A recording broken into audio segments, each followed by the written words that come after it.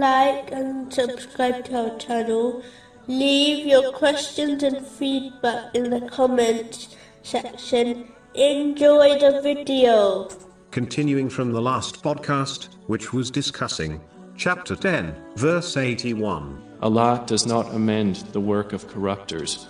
The Holy Prophet Muhammad, peace and blessings be upon him, once warned, in a narration, found in Sunan Ibn Majah, number 4019, that when the general public cheat each other financially, Allah, the Exalted, punishes them by appointing them oppressive leaders. One aspect of this oppression is corruption, which causes the general public great distress. The same narration warns that when the general public break their covenant of sincere obedience to Allah, the Exalted, then they will be overpowered by their enemies, who will confiscate their wealth and property from them. Again, this is an aspect of corruption, where people of influence, such as government officials, freely take the belongings of others, without any fear of the consequences. When the general public becomes corrupt, then their leaders and other people in influential social positions are inspired to act in the same way, believing that this behavior is accepted by the general public. This leads to corruption on a national level.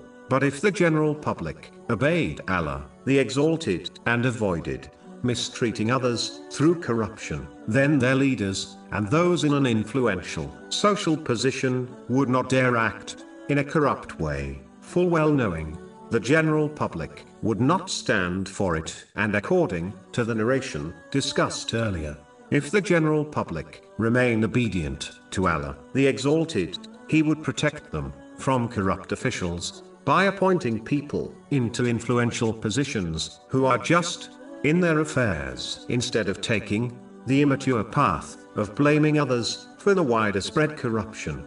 Muslims should truly reflect on their own behavior, and if necessary, adjust their attitude. Otherwise, corruption in society will only increase with time. No one should believe that as they are not in an influential social position, they have no effect on the corruption which occurs in society. As proven by this discussion, corruption occurs because of the behavior of the general public, and it therefore can only be removed by the good behavior of the general public.